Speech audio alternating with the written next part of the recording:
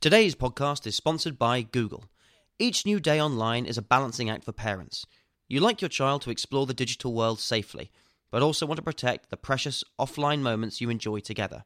Google's Family Link app helps parents set digital ground rules for their child's Android device. Approve or block app downloads, set limits on screen time, and even create a bedtime for your child's phone or tablet. Family Link lets you choose a balance that's right for you and your family. To find out more and see how Google can help, search Google Family Link. Hello and welcome to Women with Balls, where I, Katie Ball, speak to today's trailblazers. My guest today was born in Sheffield. Her father was a stonemason and her mother a nursery nurse. She went to Hull University to read British politics and legislative studies before spending a year working as parliamentary aide for Jacob Rees-Mogg. She also had various jobs working for a casino, a betting shop and Pizza Hut. After contesting for a seat in Parliament in 2015 and 2017, my guest, then aged just 26, was elected as MP for Bishop Auckland in the 2019 election. It was the first time a Conservative had ever won there. Since being in Parliament, she has set up an all-parliamentary group and started hosting her own show on GB News, The Political Correction. My guest today is Deanna Davison. So Deanna, thank you very much for joining us today. We are at Tory conference. Everyone has left. Just the two of us literally sitting on a stage looking out at a load of empty chairs. In what was the Spectator Conference Events Room. And I think between us, we probably got a few hours sleep last night. But we are still perky. Exactly. We can get through this. Now, before we get on with the podcast, I was just going to ask you about the Tory scum badges that you've been dishing out at conference, and that you've probably been the person who's been amassing the biggest crowds when you're walking around. Can you explain to listeners what they are? Yeah, well, amassing the biggest crowds because people want free merchandise, I think that's why. So, as you'll know, at the Labour conference, a fringe event, Angela Rayner allegedly referred to the sort of cabinet as Tory scum. And so I thought, well, why not embrace this? I mean, I think there is a really serious sort of debate to be had around the sort of abusive language that's used in politics anyway. But, you know, it's not the first time that I've sort of been referred to as Tory scum. I pretty much read it on my Twitter every single day.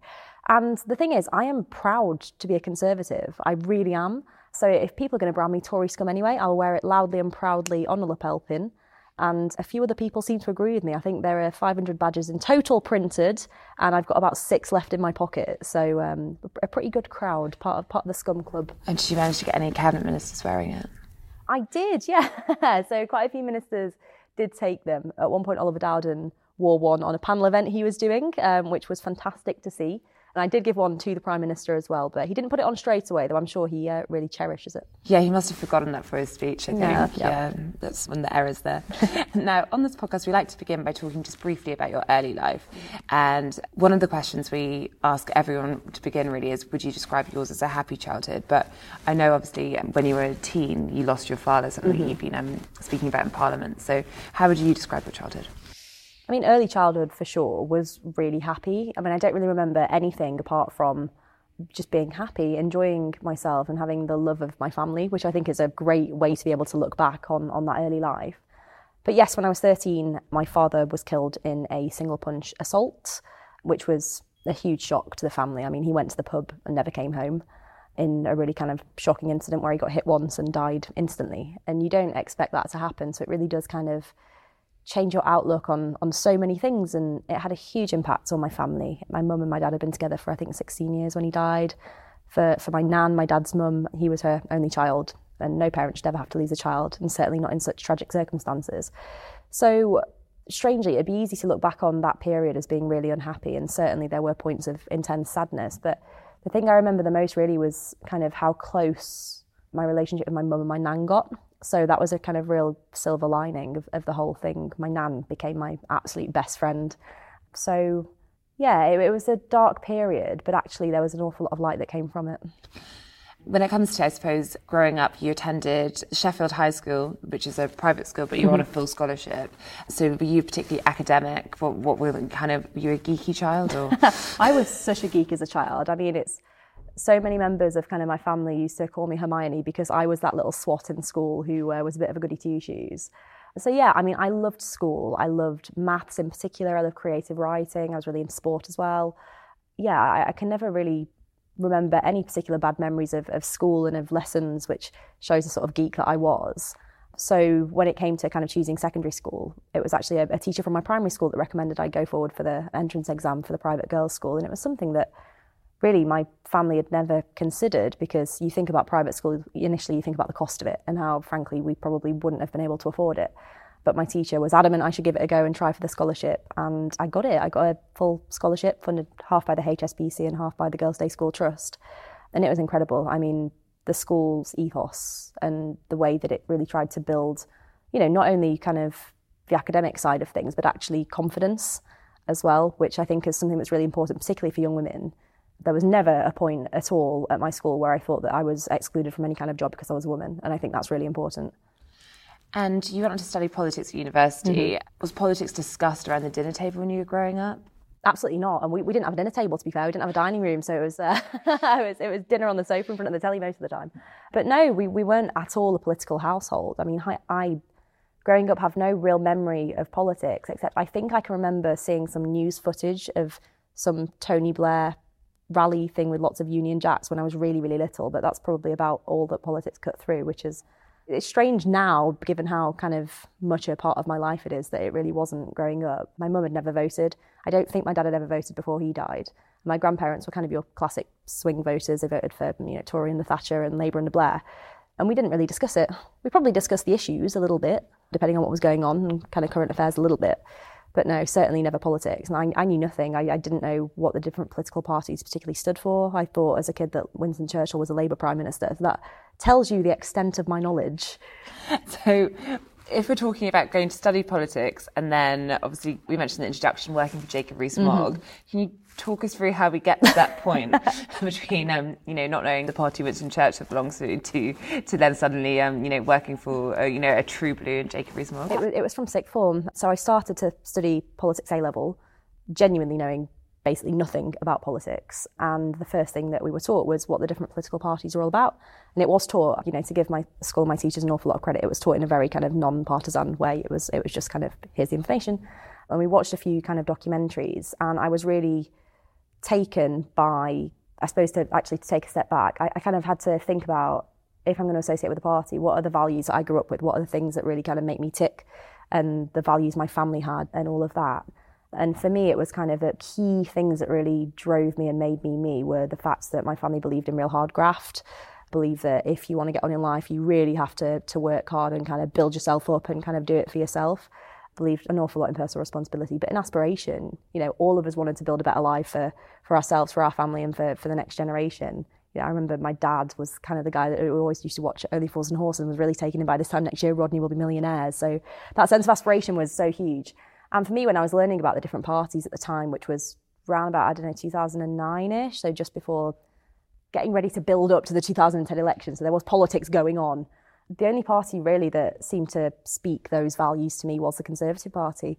And then watching these documentaries, there was one about Thatcher. And to some extent, as a young woman, seeing this incredibly strong character, standing up not only for the values that really drive me, but also making it right to the top at a time when that was really difficult, was a bit of an inspiration.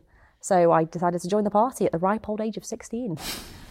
And at that point, did anyone call you Tory scum, or did that come quite a bit later? No, there was no Tory scum at age 16, thankfully, but there's been plenty of it since.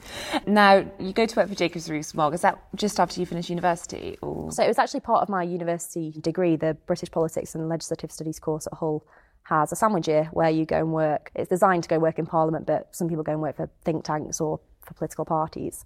And so I thought about who I might want to work for. And while I was at uni, during a debate on, I think, the AV referendum, for some reason, a real sexy debate, which shows you the sort of cool kid I was at uni, Jacob Rees-Mogg gave this amazing speech, and I hadn't heard of him before then. I was like, oh my gosh, who is this guy? And started to kind of follow him, have an awful lot of respect for the sort of parliamentarian he is. So bumped into him at conference, actually, and sort of wandered over and said, I just wondered if, this might be something that I could do in your office next year. And it worked out. So I went to work for him for a year as part of my placement. Yeah. Can you give us a day in the life working for Jacob Rees-Mogg? Obviously quite an eccentric character. And if you're coming in that role, what does it look like? Are you having to get him lunch? It was just like now being an MP and sort of knowing a lot of staffers and seeing how different MPs' offices work. In many ways, just a day of any kind of parliamentary staffer. I did mainly kind of policy-based work and bits of research for Jacob. And so a day in the life was, get in, check the emails, write policy briefs and that sort of thing. So kind of what a lot of my staff do now, bless them. But there's one bit of a difference, is that when I'm kind of either approving letters or emails, with usually a pink pen, because that's how I go, I'll put like little notes on if there's anything that I want amending. I used to often get notes in Latin from Jacob, which is not, always took a little bit of getting used to. Do you understand Latin? No, but Google is my friend, so. But no, it was really incredible. And, the amount of support he gave me, not just kind of professionally through working for him, but personally as well, because when I worked for him, not to go to X Factor sob story, but my nan was diagnosed with lung cancer. I found it really hard, and he gave me a lot of personal support, as well as kind of really helping to mentor me and actually supporting me when I went to try and get my place on the parliamentary candidates list.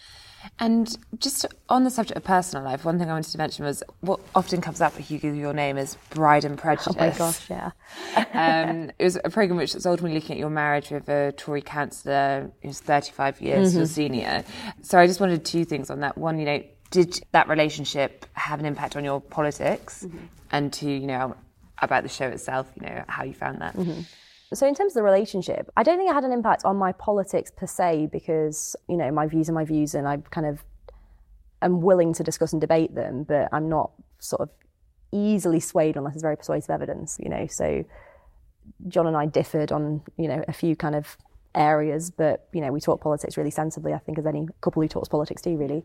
So I don't think so, but one of the things that I, would credit John with was he was a really, really hard-working local councillor. So it showed me kind of the value of just doing your casework, actually, and actually responding to residents and things. So I think in that sense, it was really valuable and showed me how much of an impact you can have, how much of a positive impact you can have if you are elected on the kind of people who elected you. So yeah, in that sense, it did. So it shaped the practical side more so than the actual political side, I suppose. About the show itself. Yeah, I would be too scared to do a reality show. It wasn't a path I foresaw myself going down, I must admit. I mean, John was approached kind of by chance. He used to get a lot of, being a councillor and kind of quite locally well known, he used to get approached by a lot of TV production companies asking if he knew anyone in his community who might be interested in taking part in all these different kinds of shows. And he got this one, and it said, well, we're looking for people in unusual relationships to kind of normalise and all this sort of thing. And he sent it to me with a sort of laughing emoji thing. And I just replied like, let's do it, ha, ha, ha kind of thing. And then he said I might email them and see what it's about, just for giggles. And we kind of did, and had a chat with the production team. And I was really uncertain, to be honest, about doing it, because I didn't know that I really wanted people kind of having a look in on my personal life. And obviously having political aspirations, I didn't know if that would be helpful or a hindrance really. But yeah, we did it. So... Yeah, and on the show, forgive me because I couldn't find a version to watch online. I'm glad it's not there anymore. So there is that. But you're trying to convince your grandparent that the relationship is okay. Is that the plot? Yeah, to some extent. Yeah. So effectively, when John and I first kind of started dating more seriously, being such an age gap, it wasn't very easy for my granddad, particularly because he's a very protective figure in my life, and just wanted to make sure that I was okay and wasn't making bad decisions, basically. So the kind of plot of the show was effectively me convincing him that it's fine and that I'm going to marry this guy and that he should be supportive. But to be honest, I mean, he was largely supportive anyway, and I will admit the show was so dramatised. And it's given me a really interesting insight into reality TV. You expect shows like you sort of Made in Chelsea's and whatnot to be massively kind of overhyped to add to the drama. But it was interesting. And one of the most like weird things that I took from it was how, kind of set up things are. And I don't mean in terms of the big shock factor stuff, but just I'd have to walk into a room 3 or 4 times so that they could get the right shot, when I'm supposed to be just walking in and saying hi to the hairdresser.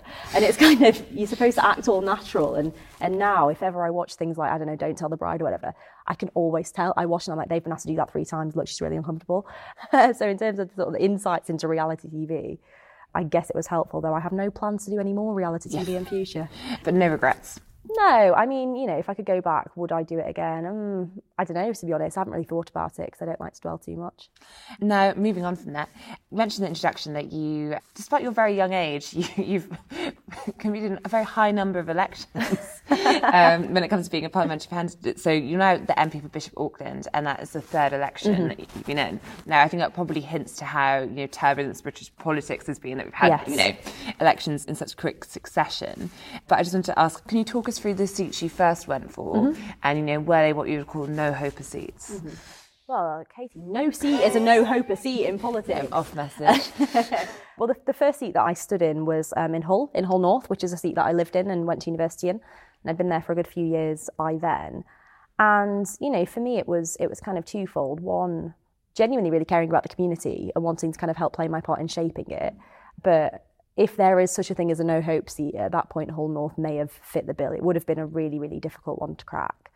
But I really enjoyed it. And, I'd campaigned an awful lot before then, so it wasn't really new to me. But it was my first time being a candidate outside of kind of bits and bobs of local elections, but on a much different scale. So that was really fascinating, kind of actually really leading the campaign and whatnot.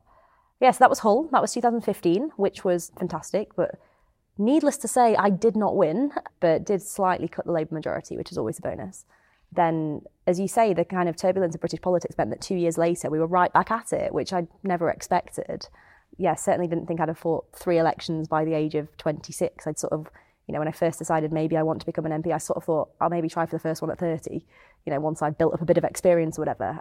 So 2017 came along and I was selected in Sedgefield, Tony Blair's old stomping ground, and kind of a bit of an iconic seat for the Labour Party, really. And it was a 6,500 Labour majority, but had been coming down so much since the Blair years that it was actually on the marginal seats list and on the target seats list at the time.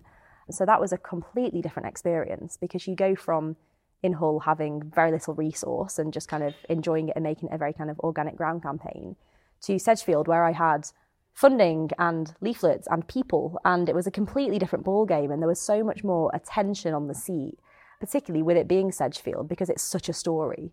If the Conservatives were to take Sedgefield, it'd show a real seismic shift in British politics. That was 2017, which sadly, given the state of the 2017 general election, which I don't think really pleased many of our activists, given the result wasn't quite what we were hoping for. Yeah, I mean, that was the Theresa May election, wasn't it? That was. Where she lost to her Tory majority. So it wasn't ideal. could you feel the point where it turned? Yes. The day of the manifesto launch, genuinely, which often in politics, things shift, but you can't always find the exact moment. But in the 2017 general election, the afternoon of the manifesto launch, I knocked on a door, and it was, I think, it was a family that had voted Conservative in the past, and went in, and the woman came out, well, why am I going to have to sell my house to pay for my care? And I just thought, okay, because I'd read the manifesto and I saw it was actually a really positive step in social care, but we got the messaging so completely wrong. And I felt it from then on, from the first few weeks of the campaign, knocking on doors where people were saying, oh, I've voted Labour all my life and I'm thinking about voting for you. It completely changed. And it was really, as a geek who's interested in politics, it was a really fascinating thing to actually witness on the ground. But yeah, it meant, needless to say, I did not win Sedgefield either.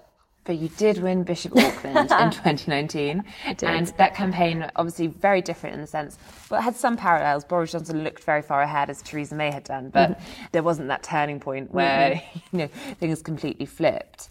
But you were also very visible in that campaign. It became quite quickly when it was all but, can the Tories, win the red wall? I think you were one of the people who was, most closely covered. And lots of people thought you would win. How much pressure did you feel on, election night? It was really strange. On polling day itself, I was frankly a bit of a wreck. I was so nervous because, you put your heart and soul into these campaigns. And I'd been fighting the seat not just for the sort of short election period, but for kind of about 15 months by that point. And so many people had helped. So many people have put in their time, their energy, or even their money to really help me get in.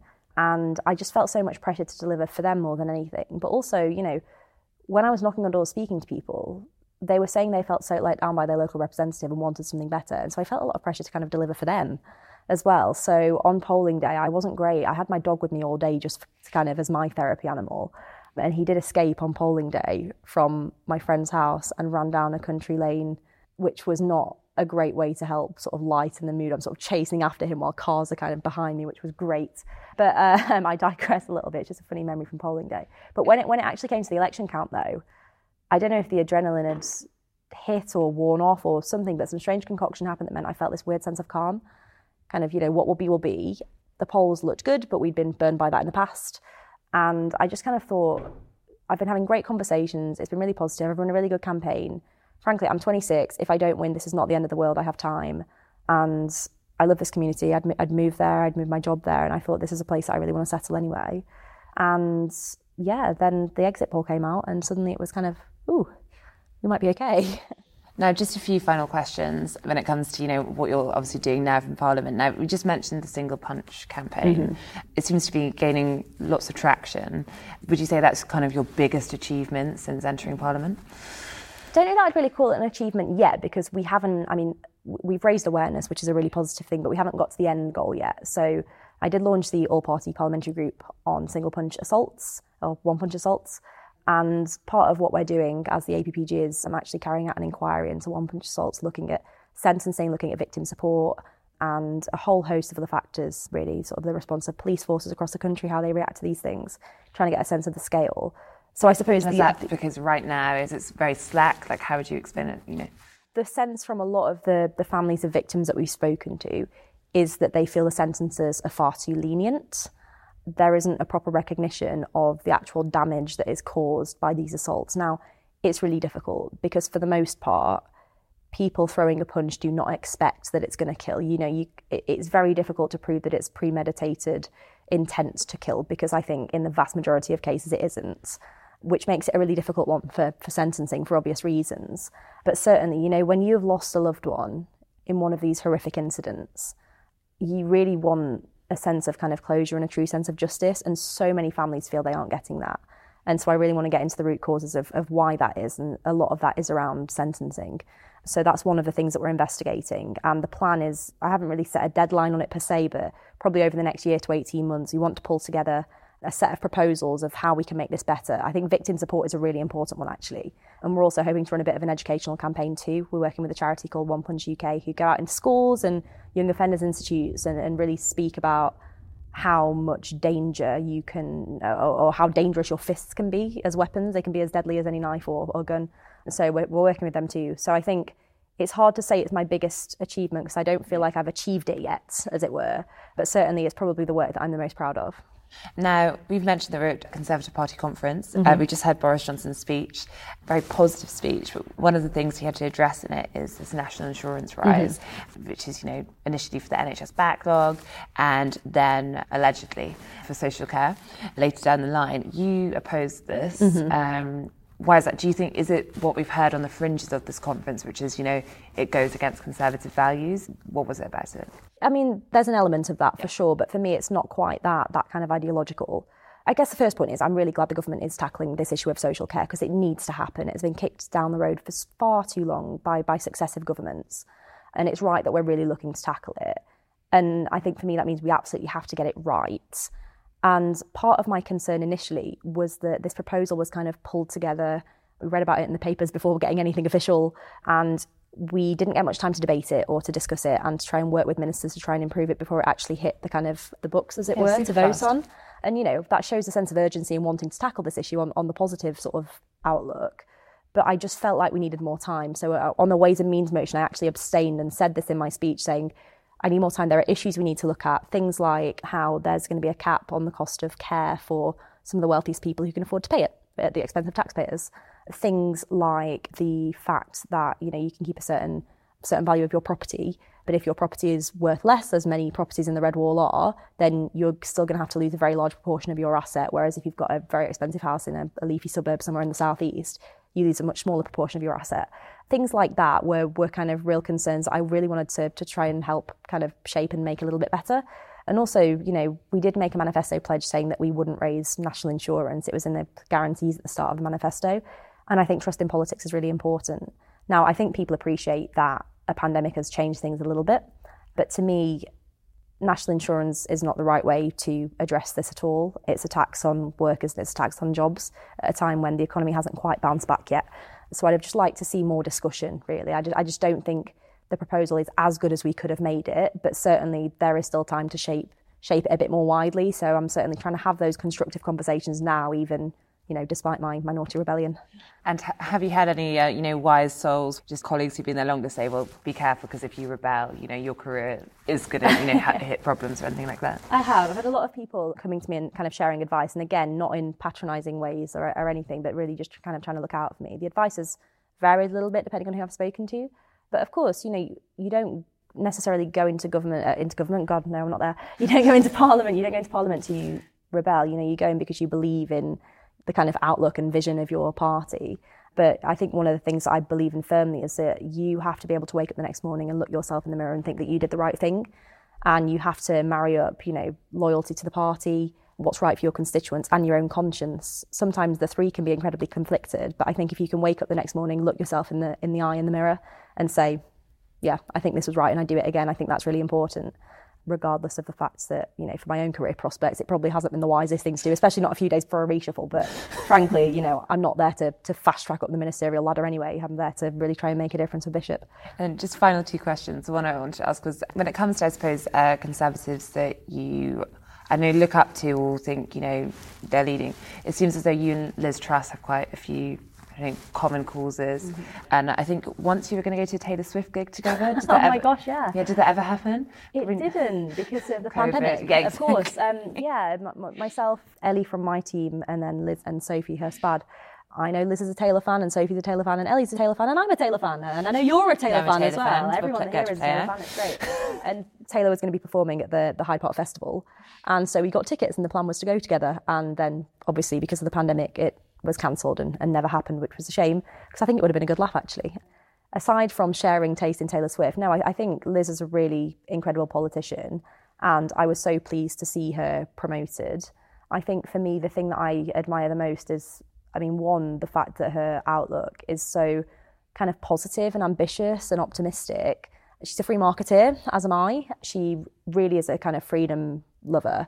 And I think that's so important. Freedom is so central to kind of what we as Brits believe in, So I really kind of admire her, but it's also the really confident and unapologetic way that she goes about promoting what it is that she believes in. I find it really genuinely inspiring. And also, she also likes a colourful suit, which is always a bonus.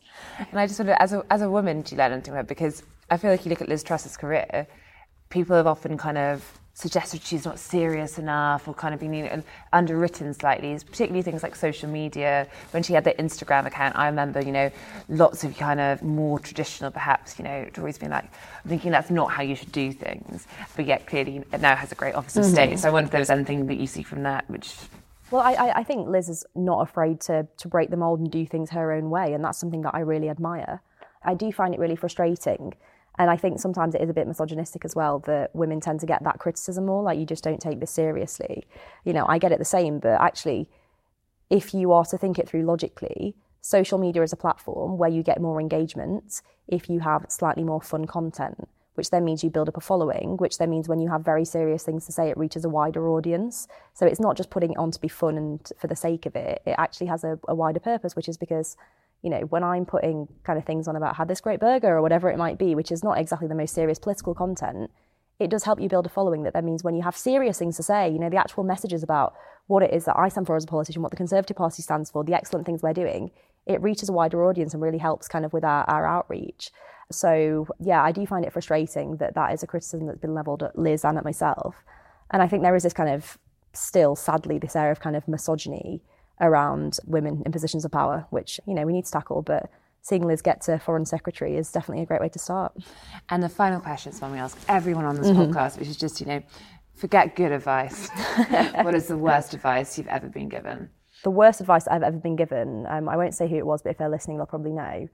I remember when I first was standing as a parliamentary candidate in Hull, I was doing this kind of little profile interview for the local newspaper, and I said to them that I wanted to talk about the story about my dad because it's so central to kind of what drives me and why I got involved in politics in the first place.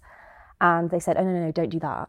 And I sort of said, why? They're like, oh, you don't want to talk too much about your personal life. You want to talk about, your politics and all that sort of stuff. And yes, it's a profile, but, that stuff is like quite dark and, it just doesn't give off a good impression.